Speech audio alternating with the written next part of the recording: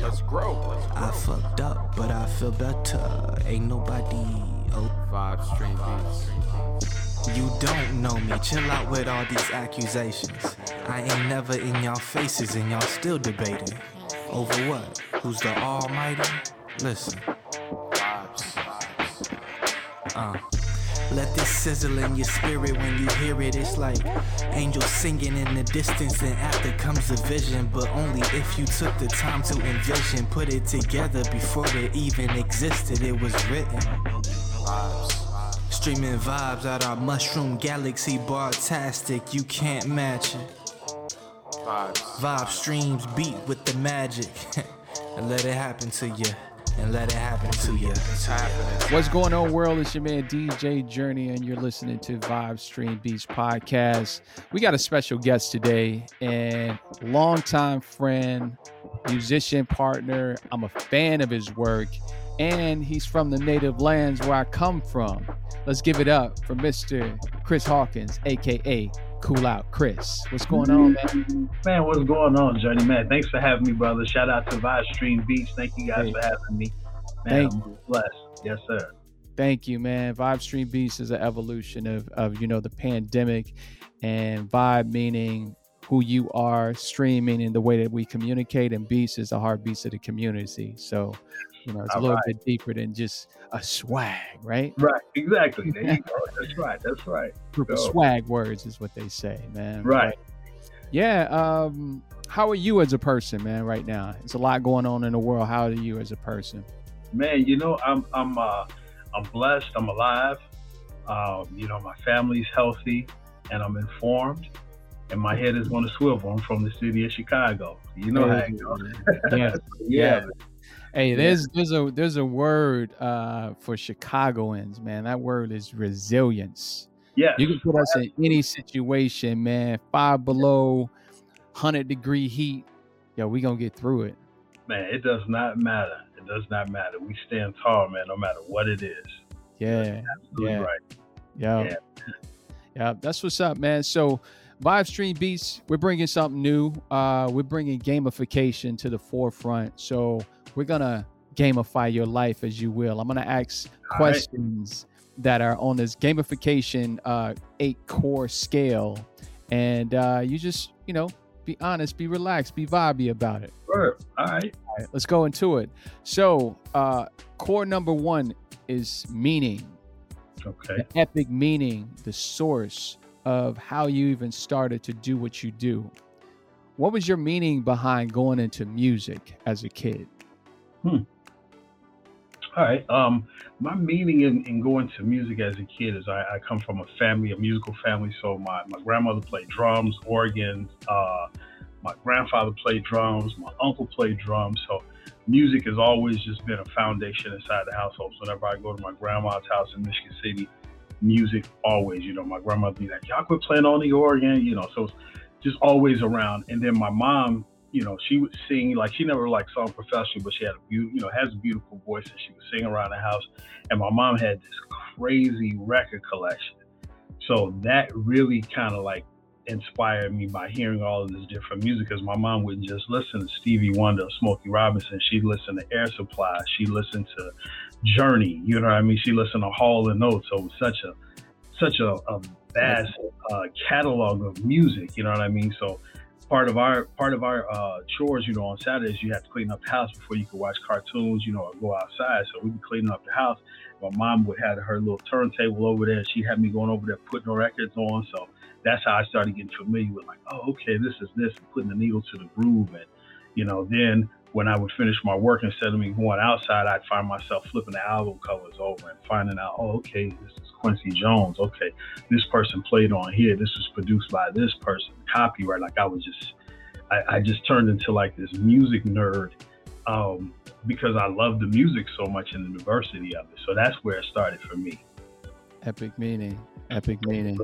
All right, core number 2 is accomplishment. After you decided to be an artist and after you decided to love music, what did you want to accomplish being a part of that?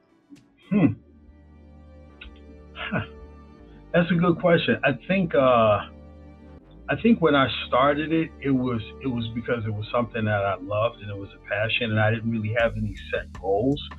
I think now, as I mature with what I've been doing as an artist, since I was 16, 15 years old, I'm just more enlightened by whatever kind of impression I can leave with people. You know what I'm saying?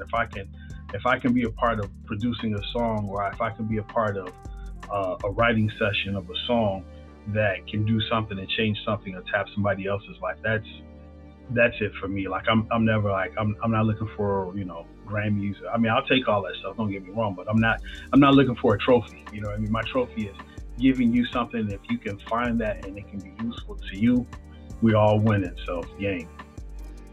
That's a huge accomplishment, man. And it makes me think about in 2013, I had the pleasure to go to the Rock and Roll Hall of Fame induction ceremony, and I was there with Public Enemy, and Rush got on stage, and this dude went on, it's three members of Rush. I forgot the guy's name, but he went on for like 10 minutes saying blah, blah, blah, blah, blah, blah, blah, blah, blah, blah. And we were like, hold on, where's this guy going with this? And at the end of the blah, blah, blahs for like an extensive amount of time, he was like, I accept this award, but me coming up here with some fancy acceptance speech would be just blah, blah, blah, blah, blah. But at the age of 12, I decided to get with these guys and say we were going to play music for the rest of our lives. So I can't say anything right now. Right. Exactly. But yeah. Right. That in itself on the side, man, and just wanted to make something that people can like connect with is a great accomplishment, man. And so that's thank you, brother. Thank you. Absolutely. You said, what's that? The Rock and Roll Hall of Fame. We were just there. We were just there a few months ago, out there in Cleveland. So. In Cleveland, yeah. We kicked it with Tall Black Guy out there for a little bit too. But yeah, and that was the thing too. Like we were looking and just seeing like the inductees, so especially with Public Enemy, which is just, I mean, come on, Public Enemy. I mean, you get no better. Chuck, you know what I'm saying? Just Hank Shockley, the Bomb Squad, just that was Big shouts. I'll tell you about that story, man. But they kind of you got to give me the backstory on that one off the record. Core number three is creativity. Okay. After finding your epic meaning, going into your accomplishment, what you wanted to do with the art form, how did you choose a creative process to what you wanted to provide? That could be equipment, MPC over, SP12 or, Right. Okay, I get you. Process. Yeah. Well, for me, it started with me when it started with my creative process, it was just really with records. Because, of course, that's where I came from, was records. But what I would do is I was working at McDonald's at the time, and I would kill my whole McDonald's paycheck. And I would go. We had a neighborhood studio in Bellwood, off Bellwood Avenue. Was this guy named Roxy Davey, and he had this studio, one of the only few studios that we could even get to in Bellwood. And I would go and probably kill my entire check there, chopping up a sample, learning how to work his Lindrum and program the stuff. And I did that for probably about 4 months or so, and then I started wising up, and I'm like, I can't keep doing this. I'm like, my mom started to make me pay some bills now, you know what I'm saying? So I ended up going to a pawn shop, and I got a TR 606, which I still have it around here somewhere. I need to get it fixed, but I bought the TR 606. I think I was like 15 or 16 at the time. By Roland, right? Yeah, by Roland. Yep. Yep. And then I started programming with that. Just programming drums, and I was like, man, this is still hard because, then I'm like, well, I didn't have a sampler. So then I would use tape decks. So I would do pause button stuff. So I program my drums, get whatever my BPMs was. I find whatever sample I wanted to use, and then I would pause and loop back and forth on the cassette decks until I got a full 2 minutes of whatever my loop was, and with the drums. And then we'd hang the mic from the garage and from the ceiling and lay vocals and all that other stuff, and it would sound like horrible, like because you overdubbed it like 20 times by the time you get to it. But I went from there. Then after that, I knew that I needed a sampler. Found out that a guy that I knew that was a producer. He was a budding producer. he had a Ensoniq EPS, which I still have sitting right here in front of me now. And I ended up buying that from him back then, probably like for, I think it was probably like maybe $150, Ensoniq EPS. Was that the same EPS that I was looking at? Oh yeah, the same one. Yeah, I still got Wow. it. Yeah, man. Yeah, that was not going. A lot of beats came from that joint. Man, look, I loaded it up not too long ago and just, I still found some gems in there, but I got to convert everything. So that's why I need an intern. Be like, yeah, get on over here and convert these to MP3s and waves for me. But I got a bunch of them to get cataloged.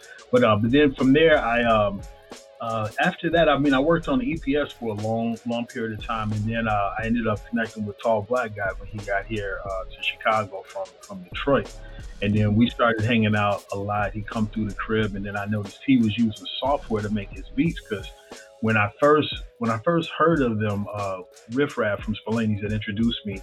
And he was like, yeah, this is Pathfinders. They were out in Bolingbrook. And he let me hear their mixtape. And I was just like, wow. I was like, this is incredible. Like what I was hearing, like from the production and the lyrics. I was like, man, this is kind of like a Midwest, like Little Brother.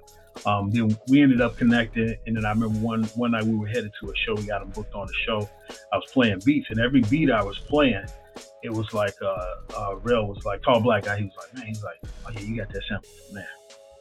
And then everything, it was like, he was just like sample busting me, like, yeah, you got that from there. Oh yeah, that's Smokey Robinson in the Mirror. He like threw the song, and I kind of look back and I'm like, how old are you? You know what I mean? And I'm like, you know your music. And he's like, yeah. And then after that, we just continued to build. But then he came over, he was making his tracks with Sony Acid programs at the time. So then he taught me, and I was like, I'm old school, you know what I'm saying? I'm like, you know what, let me get this a little bit of a go, because then I was able to convert stuff easier, track stuff out. So then I made probably from like the mid 2000s up until like 2014, 2015, just all beats were made off of Acid. Then after that, got the MPC Renaissance. I got all kind of keyboards. I got an electronic drum kit behind me, guitar, all kind of shakers and percussions. And then I picked up the Machine Micro, which is pretty cool just for something small and compact. But that was probably, that's kind of like where my whole, like coming together with the whole thing of doing the production stuff. I think my biggest challenge was not being afraid to cross genres with music, you know what I mean? Because I was traditionally known as being a boom bap, hip hop producer. But my wife, it challenged me, a lot of times. She's like, man, like, what's up? Play some chords, you know what I'm saying? Do some progressions, do some change ups, do some other stuff, you know what I mean? So her challenging me to explore more than what it was I knew, you know what I'm saying? And then also, you get to sample clearance issues and other kind of stuff like that. So you kind of, after a while, you like, I got to start thinking out of the box a little bit more. So that's kind of where I've progressed to now, and learning how to play the guitar a little bit. I'm a lot better with my keyboard playing, and also getting collaborators and stuff too. So your creative toolbox is pretty vast. It is, and I'm trying not to add anything else to it outside of maybe a few plugins. And a couple man, because I can't. Somebody, you should get the MPC Live. I'm like, you can make beats while you're out. And I'm like, I don't want to be out right now. And I'm like, I don't need another device. I need to use what it is that I have and just keep creating. I got plenty here. All right, so from the creative process, that brings us to number 4, which is ownership. When you started, did you ever think about how you wanted to actually take ownership of your space, or even your product that you wanted to give to people? Is that something that you think about?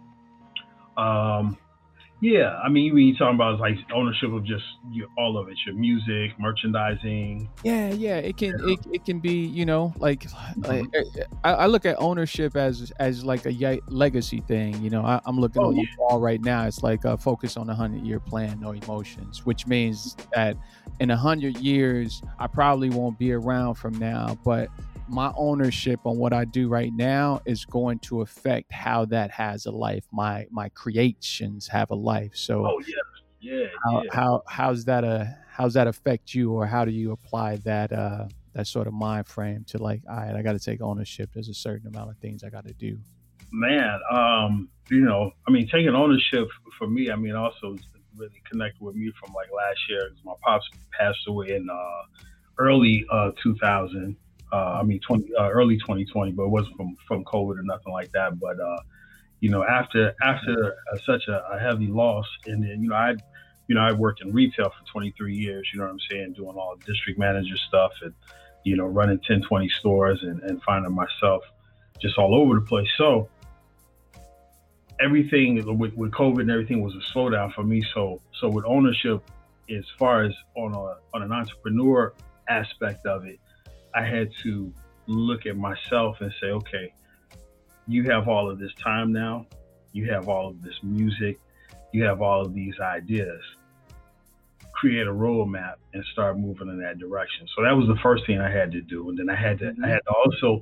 There's also in that process when you are in mourning, is understanding that you can lose a lot of confidence, right? Because at those points you want to, you feel like you're strong enough to be able to do all of these different things. You're the breadwinner for the family. You're doing all these different things, but then when you can't do anything, and you watch you lose your family member, you kind of get lost. So it's less about, so I found myself in here sometimes in the day just trying to figure out, okay, what am I doing, right? What am I doing? What is my purpose here right now? You know what I mean? And what I did was I just really took a lot of quiet time to myself. You know what I'm saying? I made it a thing to every 30 to an hour a day, quiet time, just thinking about what I want to do and not moving, because I found that I was moving a lot, right? So I was moving a lot and I was doing a lot of stuff, but you're moving stuff around, but everything still looks the same kind of thing. So with that, I kind of stepped up to the plate and said, okay, here's a couple of things. Here's how I'm going to structure things. Here's how I'm going to focus on things. Here's the direction. If I'm working with artists, these are kind of, just guidelines and stuff that I want to have in place, so that way I'm making sure that I'm being effective. And then also just re-certifying to myself that I didn't need anybody else's confidence, anybody else's acceptance, or anything else. That everything that I had was already within me at the time. But at a time when you're going through some stuff, you lose sight of what the prize is. So for me, that was the biggest thing on ownership, and just saying, hey, the accountability is on me. If it doesn't get done, then so be it. Like I couldn't blame, because I couldn't get in touch with a guy that does graphics for me. The reason why some artwork wasn't done or something like that. So for me, it was just ownership and stepping up and just taking accountability at a tough time. So I think that's kind of where I was. And then as far as ownership with the music, I think also just for the whole thing of like legacy and being able to leave stuff for family. So a lot of stuff that I've been doing now has been sample free. So there's copyrights and stuff that can live on forever. So that's just something else too. And just being able to provide for the family with the stuff that's been created, and having a good vibe while doing it. So that's excellent, man. And I like that that you took the business out of ownership and you brought it to the person that you are, taking ownership for the air that you breathe, how you want to breathe in this, in this next, it's, you want to filter that. Do you just want to, what do you want to breathe? Do you want to breathe outside? You want to be more at home, or so on and so forth. So I get that, man. And I think a lot of people are going to hear this and they're going to grow from it. Like, wow, I'm trying to get my copyrights done and I haven't even taken ownership of my actions, just exactly my first step out of bed, you know what I'm saying? Yep. So that's dope. So number 5 goes into social influence. Okay. With the digital age and everything like that, it's something that we have to think about, but we don't have to, let that be the core of our process. So what does social influence mean to you? For me, I think it's like anything else. Like people use social media, and they use just whatever kind of platform that they use. If you're not using it for constructive things, you know what I mean? Like you get all this, I don't like Lizzo's getting all of this shaming, and you get all these people and all this other stuff. But I see people using even social media for the wrong energy, right? Everybody's out doing a nice vacation, and during COVID, when everybody's really supposed to be at home, there's the people that you don't know how other people are eating, but y'all got this spread of all this food that you got to take a picture of. So I use social engagement, even from a social media staff platform, and not being in front of people, positive. I mean, positive. Even during COVID, I post a beat, but I'd be like, man, y'all stay positive, stay masked up, be safe out here, love on one another, so on and so forth. So I try to spread love, because at the end of the day, that's all you got. You know what I mean? If you can't leave somebody with a positive word, or give them some type of inspiration to help, inspire them to do something else or move on to the next day, then you have anything else. But I do see people using that as an engagement tool for things that are negative. I think it also has us also separate on a lot of issues that are really common sense issues and not political issues, and I won't get into that because that's a whole nother thing. But I think it can be a useful tool if people are using it the right way. But I think people are locked up. People want to make themselves look a certain way. Somebody might say something, somebody misconstrues it. There's so much information that the information that's out there in some of those instances is just so wrong. I mean, people are making, they're making decisions off of memes. You know what I mean? It's like, so nobody's following science. Nobody has, and I think what has happened, social media has allowed us to lose a fraction of our common sense. You know what I mean? Sometimes people can find themselves, locked in and engaged. You could be sitting there talking to your significant other, and you're like, why do I have this phone in my hand? You know what I mean? So it's like, so I think that's, for me, that's kind of it. Like it can be a useful tool. Like it's great for getting information out. It's good for, for me to be able to engage with family members and stuff that are, miles and miles away. Just the internet itself, for me to be able to work with artists. I work with artists in Nigeria, the Ivory Coast, France, everywhere. You know what I mean? So I love that aspect of it. But when people use it for the wrong reasons, they're sitting there capping on people and all that. It's just, it makes you want to shut it down. I totally agree, man. I mean, it's definitely a tool. And it could be a weapon, just like anything else, man. A screwdriver could, screw screws, or it can stab a person in the eye, man. It's like there's an extreme to everything. So, right. Social influence could be dangerous for, the wrong spirit. If you will. You're right. Yeah. So number 6, man, let's go into scarcity. Scarcity is a big thing now because, when you're doing digital art, especially, it can be copied, it can be moved around, it can be screenshot, and so on and so forth. How are you thinking about that in your process when you're putting things out? It's funny you said that, because I was just having this discussion earlier with the artist that we have in Nigeria, Muyin. We're getting ready to put out his he did the show, and the music is pretty much done, but there's still other admin stuff that needs to be taken care of. But he did the show, so it's publicly out there now. People are asking for it. You know what I mean? So, but also I'm also looking at, I'm sending music out. So my whole thing is,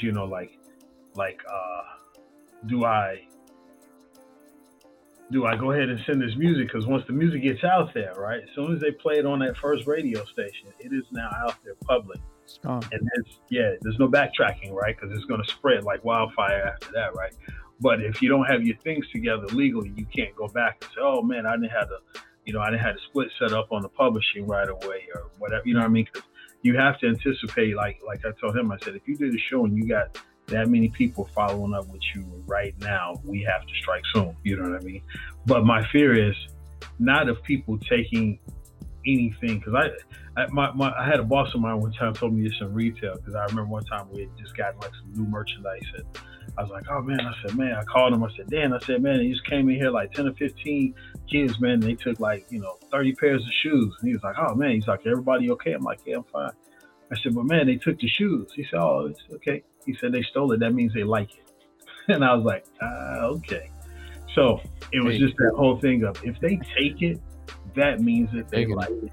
You know what I mean? So, so there's certain things like you don't want to create a song that, you know, that you have copyrights to, and then you look up and then all of a sudden Usher is singing the same melody. You know what I'm saying? Or something like that. So you have to protect yourself legally, but you know, the music is for people to hear and to share and explore. So once you put it out there and it's public, it is what it is. I mean, if they bootleg it, then yes, they like it. You know what I mean? But it's also making sure that as a business person that you have all of your pieces in place before you start making moves, so that way you don't find yourself backtracking. Yeah.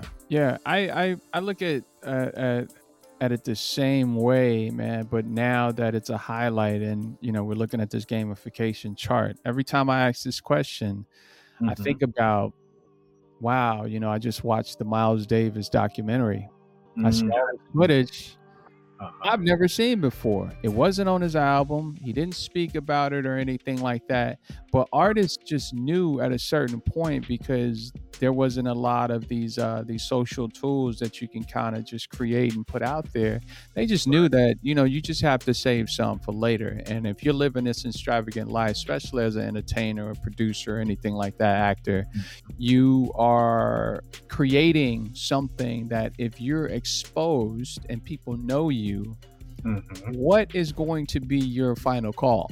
You know what I'm saying? Like, what does that look like? Is it going to be just a bunch of clips that everybody else saw, or is going to be some behind the scenes footage of you and your process and so on and so forth? So that's actually just a due to you to say, like, man, I know there's something in there. You know, I know that there's something in that room right now that can go in the Smithsonian Museum. And I'm thinking about the EPS right now. Exactly. You know what I'm saying?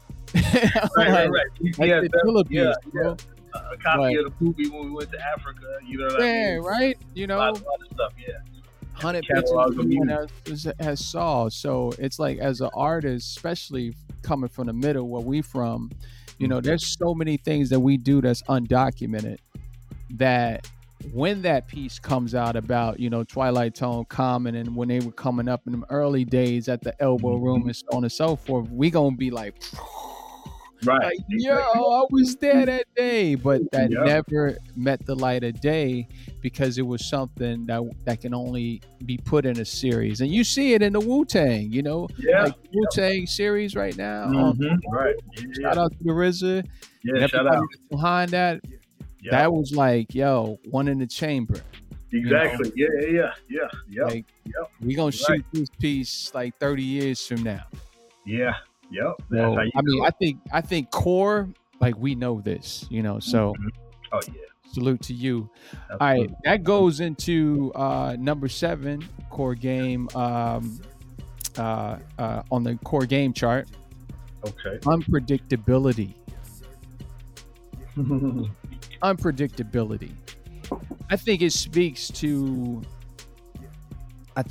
who we are, coming from Chicago, yourself and everything like that. You can't move with the map in the city.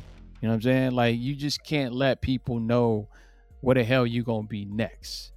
How does that work for you creatively? Like, what type of sauce do you throw in to just be like, wow?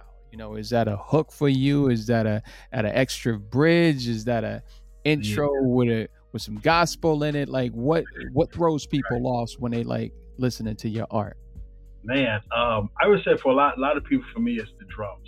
You know what I mean? I get a lot of producers, I get a lot of LCs, because for me, I think, and that doesn't mean like I start all tracks with the drums, but I feel like that rhythm section is important. You know what I'm saying? We're talking about from, you know, if we really go back, you know, we're talking about the African drums, you know what I'm saying? So the rhythm has to be there first. So the rhythm is going to help be the sound bed for everything else, right? So if you work in a sample, you manipulate your sample, you do what you're going to do. If you're playing some chords, you put bass lines, you put strings, you put whatever. If you got some claves, knock some claves in there. If you got some shakers, you add it in there.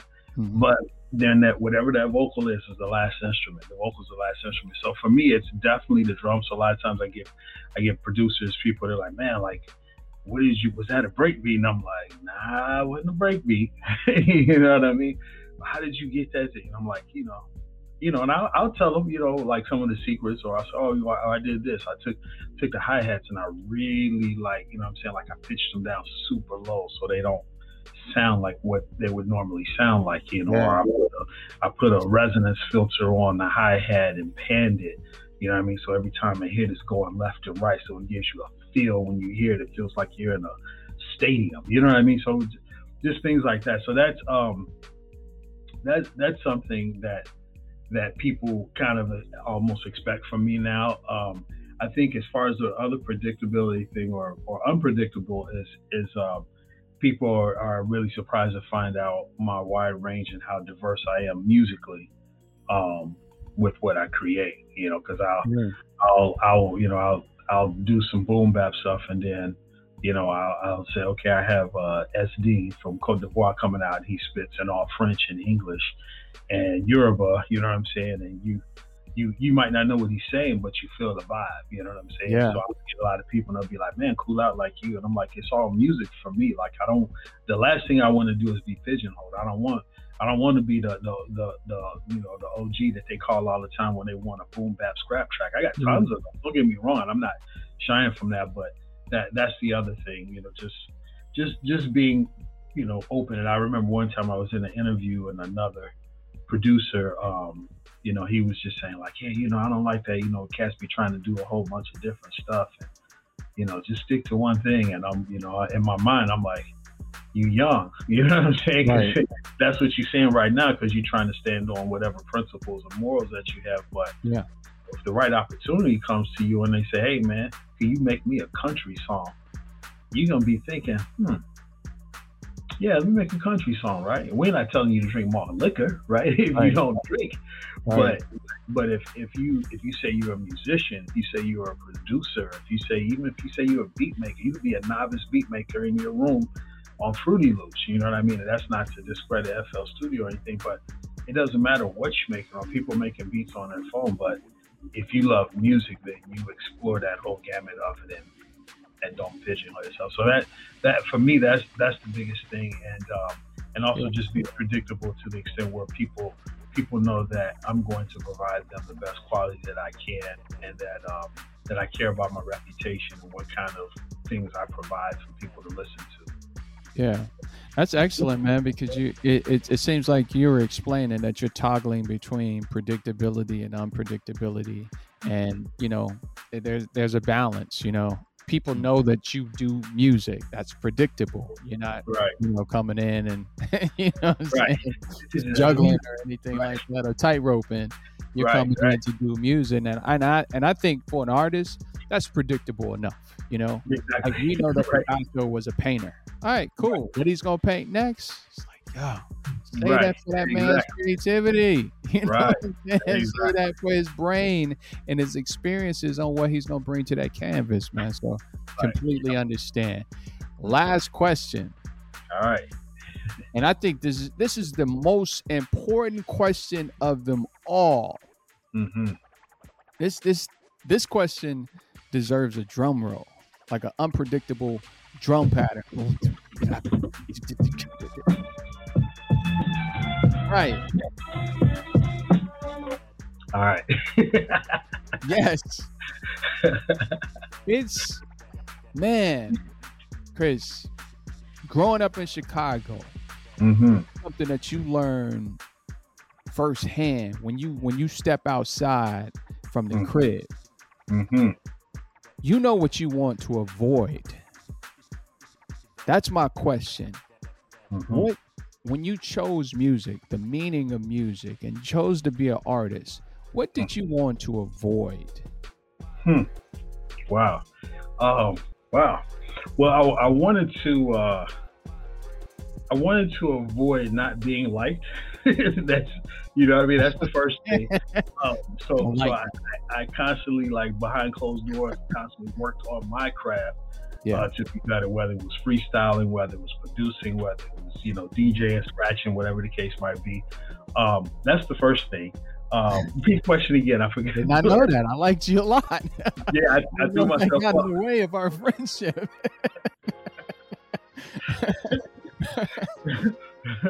But Yeah, so I'm sorry, I got sidetracked. What was the question? One more time with the Avoidance. last one. It's knowing knowing that you love something, but knowing that you want to avoid something within this union. Like, Right. Okay. I can put it in, you're a married man. You want to avoid loose chicks that's out there. You just want to avoid that at all costs. Yeah, Man. Like, yeah, you ain't gonna catch me in a club at 2 a.m. Right. And that's just not me. I'm gonna avoid that situation. Right. So, Yeah. just from an art form standpoint, what did you want to avoid as an artist? Yeah. First, Could be firstly, of whack course. juice, Right. Yeah. They didn't want to not be liked. That was the first thing. Second thing was just not getting myself like not being in a bad deal. You know what I mean? Like, because I used to hear that so much as a youngin coming up, about all these artists who signed these deals. One, like I said, just wanted people to like me, to be honest. You know what I'm saying? And just do things as honorably as I possibly could, based around the resources and the knowledge that I have, right? Because sometimes we make mistakes in what we do, not because it's malicious, it's because we weren't informed, right? That it was something missing. So, that's really it, man. Just to not be misunderstood, like never, I never want to say something within a lyric that, comes off where somebody's like, wait a minute, you know what I mean? Shout out You to know, the baby. what's that? What'd you say? What's that? Yeah, shout out to the baby. Yeah, exactly. So yeah, you don't want to say anything that's misunderstood. And even now, like, like it just as a reflect is like we got Spillane project coming out pretty soon on a label out in Australia, and I never let my daughters hear any of that material until like recently with them being older. So I already finally got a chance to listen to it, and the feeling of having your daughter listen and hear some of the things that you probably wouldn't have said in front of your mama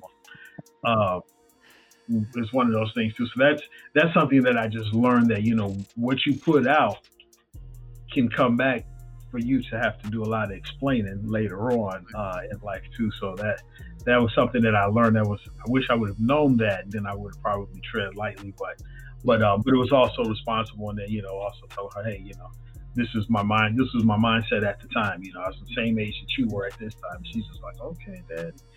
So, but yeah, that's pretty much it, man. Just for people to like what it is that I'm doing, and be honest, never be fake. You know what I'm saying? I try to give people the best advice. Try to give positive critiquing along with constructive criticism. You know what I mean? And people handed that down to me, so that's all I can do. It just makes everybody better at the end of the day. Avoid being ingenuine. Yeah, there you go. Yeah. Exactly. Yeah. Big, man. Well, that's the 8 core principles of gamification. That was dope, man. That was dope.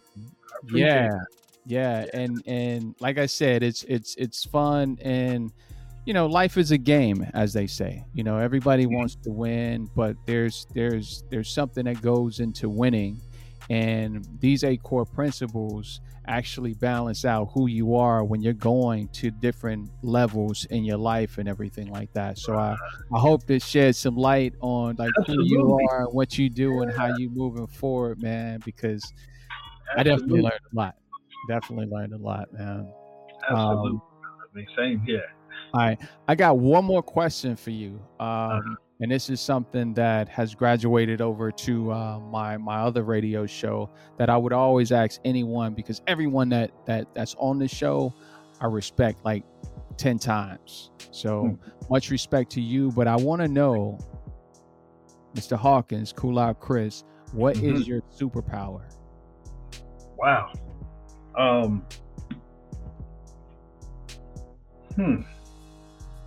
I've been asked this recently too. My superpower is love in all forms and fashions. Positive love and energy, because at the end of the day, I think that's what we all want, right? We all want to be able to do what it is that we want to do, and we want to be loved everywhere, right? Whether it be from mom, pops, whether it be from our kids, you know what I'm saying? Whether it be from any family member. So for me, my superpower is love. I try to spread that everywhere I go, you know what I mean? Anybody I interact with, you know what I'm saying? I always felt like, you know, like I was bestowed this power to be able to do this for any and everybody. You know what I mean? All walks of life. Even when I was a kid, you know, I was always the kid that got paired up with the kid that everybody didn't like, right? Always, right? I'm on the bus, you know, the homeless guy who, you know, has been down on his luck, probably smell like I don't know what. He sits right next to me and starts talking to me. So my superpower is love, because I just draw it. It just draws to me, you know what I mean? And I give that love back no matter who it is. I don't care how you look. I don't care how you speak. I don't even have to. We don't even have to know how to communicate. But I'm gonna show you some love. That's what I'm doing. Like, man, it sends chills, because I don't contest that coming from you, man. Because when I met you, you showed me love. Like, from the point on, I'm like, man, there's a million other DJs in Chicago, all this talent, you knowing everybody, being a part of legendary hip hop group. Man, you showed me mad love, and you don't know what that did to my confidence, man. Like, after working with you, I was like, yo, I'm going to California. Man, thank you, brother. I'm putting this jetpack on that this dude has given me, knowing the sources of hip hop, and I'm gonna fly over there and do the same thing, and I'm not gonna change or anything like that. That came from being a part of that unit. Man, that's blessed. That you allowed me in, man. So I want to thank you for that, man. That's nothing but love. Salute to you, brother. I couldn't have nobody rocking behind me but you. Hey. The only other DJ that has been backing us up, and we haven't performed in over maybe about a year and a half now, is BVAX. That's it. There's only been 2 urbanized music DJs, DJ Journey and DJ BVAX. That's it, brother. So, man, shout out to you. Love you, brother. Definitely. Man, much love to you, brother, and the family, sir. Man. So yes, sir. Absolutely. We'll wrap it up here, man. Thanks so much. Before we leave, we want to tell people about where they can find you, where they can find this project, and what's the future of what Cool Eye Chris got coming up next. So you can catch me on all social media platforms at Cool Out Chris. You can catch us at urbanizedmusic.com. We're getting ready to launch beatquarters.com, which is our website, which will be featuring our first signed act, Muyen from Nigeria. And then currently we have just came out August 14th, Sam I Am and Cool Out Chris Remote Control. So it's 7 hot joints on here. You can catch us at cooloutchris.bandcamp.com. That project is out right now. We have a new urbanized music project coming out called Michael Io, which is basically both of our middle names, but it's a much more eclectic project than our past stuff. Or, we sing, but, rap. But this one is really a lot more singing, real diverse music styles. Got a project with Erratic Static coming out, Bam Ski, Andreas Haley. We're in the talks of a pro thing going with Prime Meridian also. So yeah, and the new Spillani's Greatest Hits is what I'll call it, is coming out soon off Dustin Dopin Records out in Australia. So yeah, we got a lot of stuff cooking, man. A lot of stuff cooking. That's what's up, man. Yeah. Well, it's been a pleasure having you, and let's do this again soon, man. Yes, sir, brother. Yes. And on behalf of Sam, because it looked like he just finally messaged me now, I'm gonna let him know I represented for both of us for the project for Remote Control. So I appreciate you, brother. And if you need anything from me, just a phone call away. Absolute, man. We'll keep you posted. All right, cool. All right. Vibe Stream Beats. Peace. Peace. Thanks again for listening to Vibe Stream Beats podcast. If you want to learn more about Vibe Stream Beats, go to solo.to/Vibe Stream Beats. Also follow us on Instagram, Facebook, and Twitter at Vibe Stream Beats. Take care.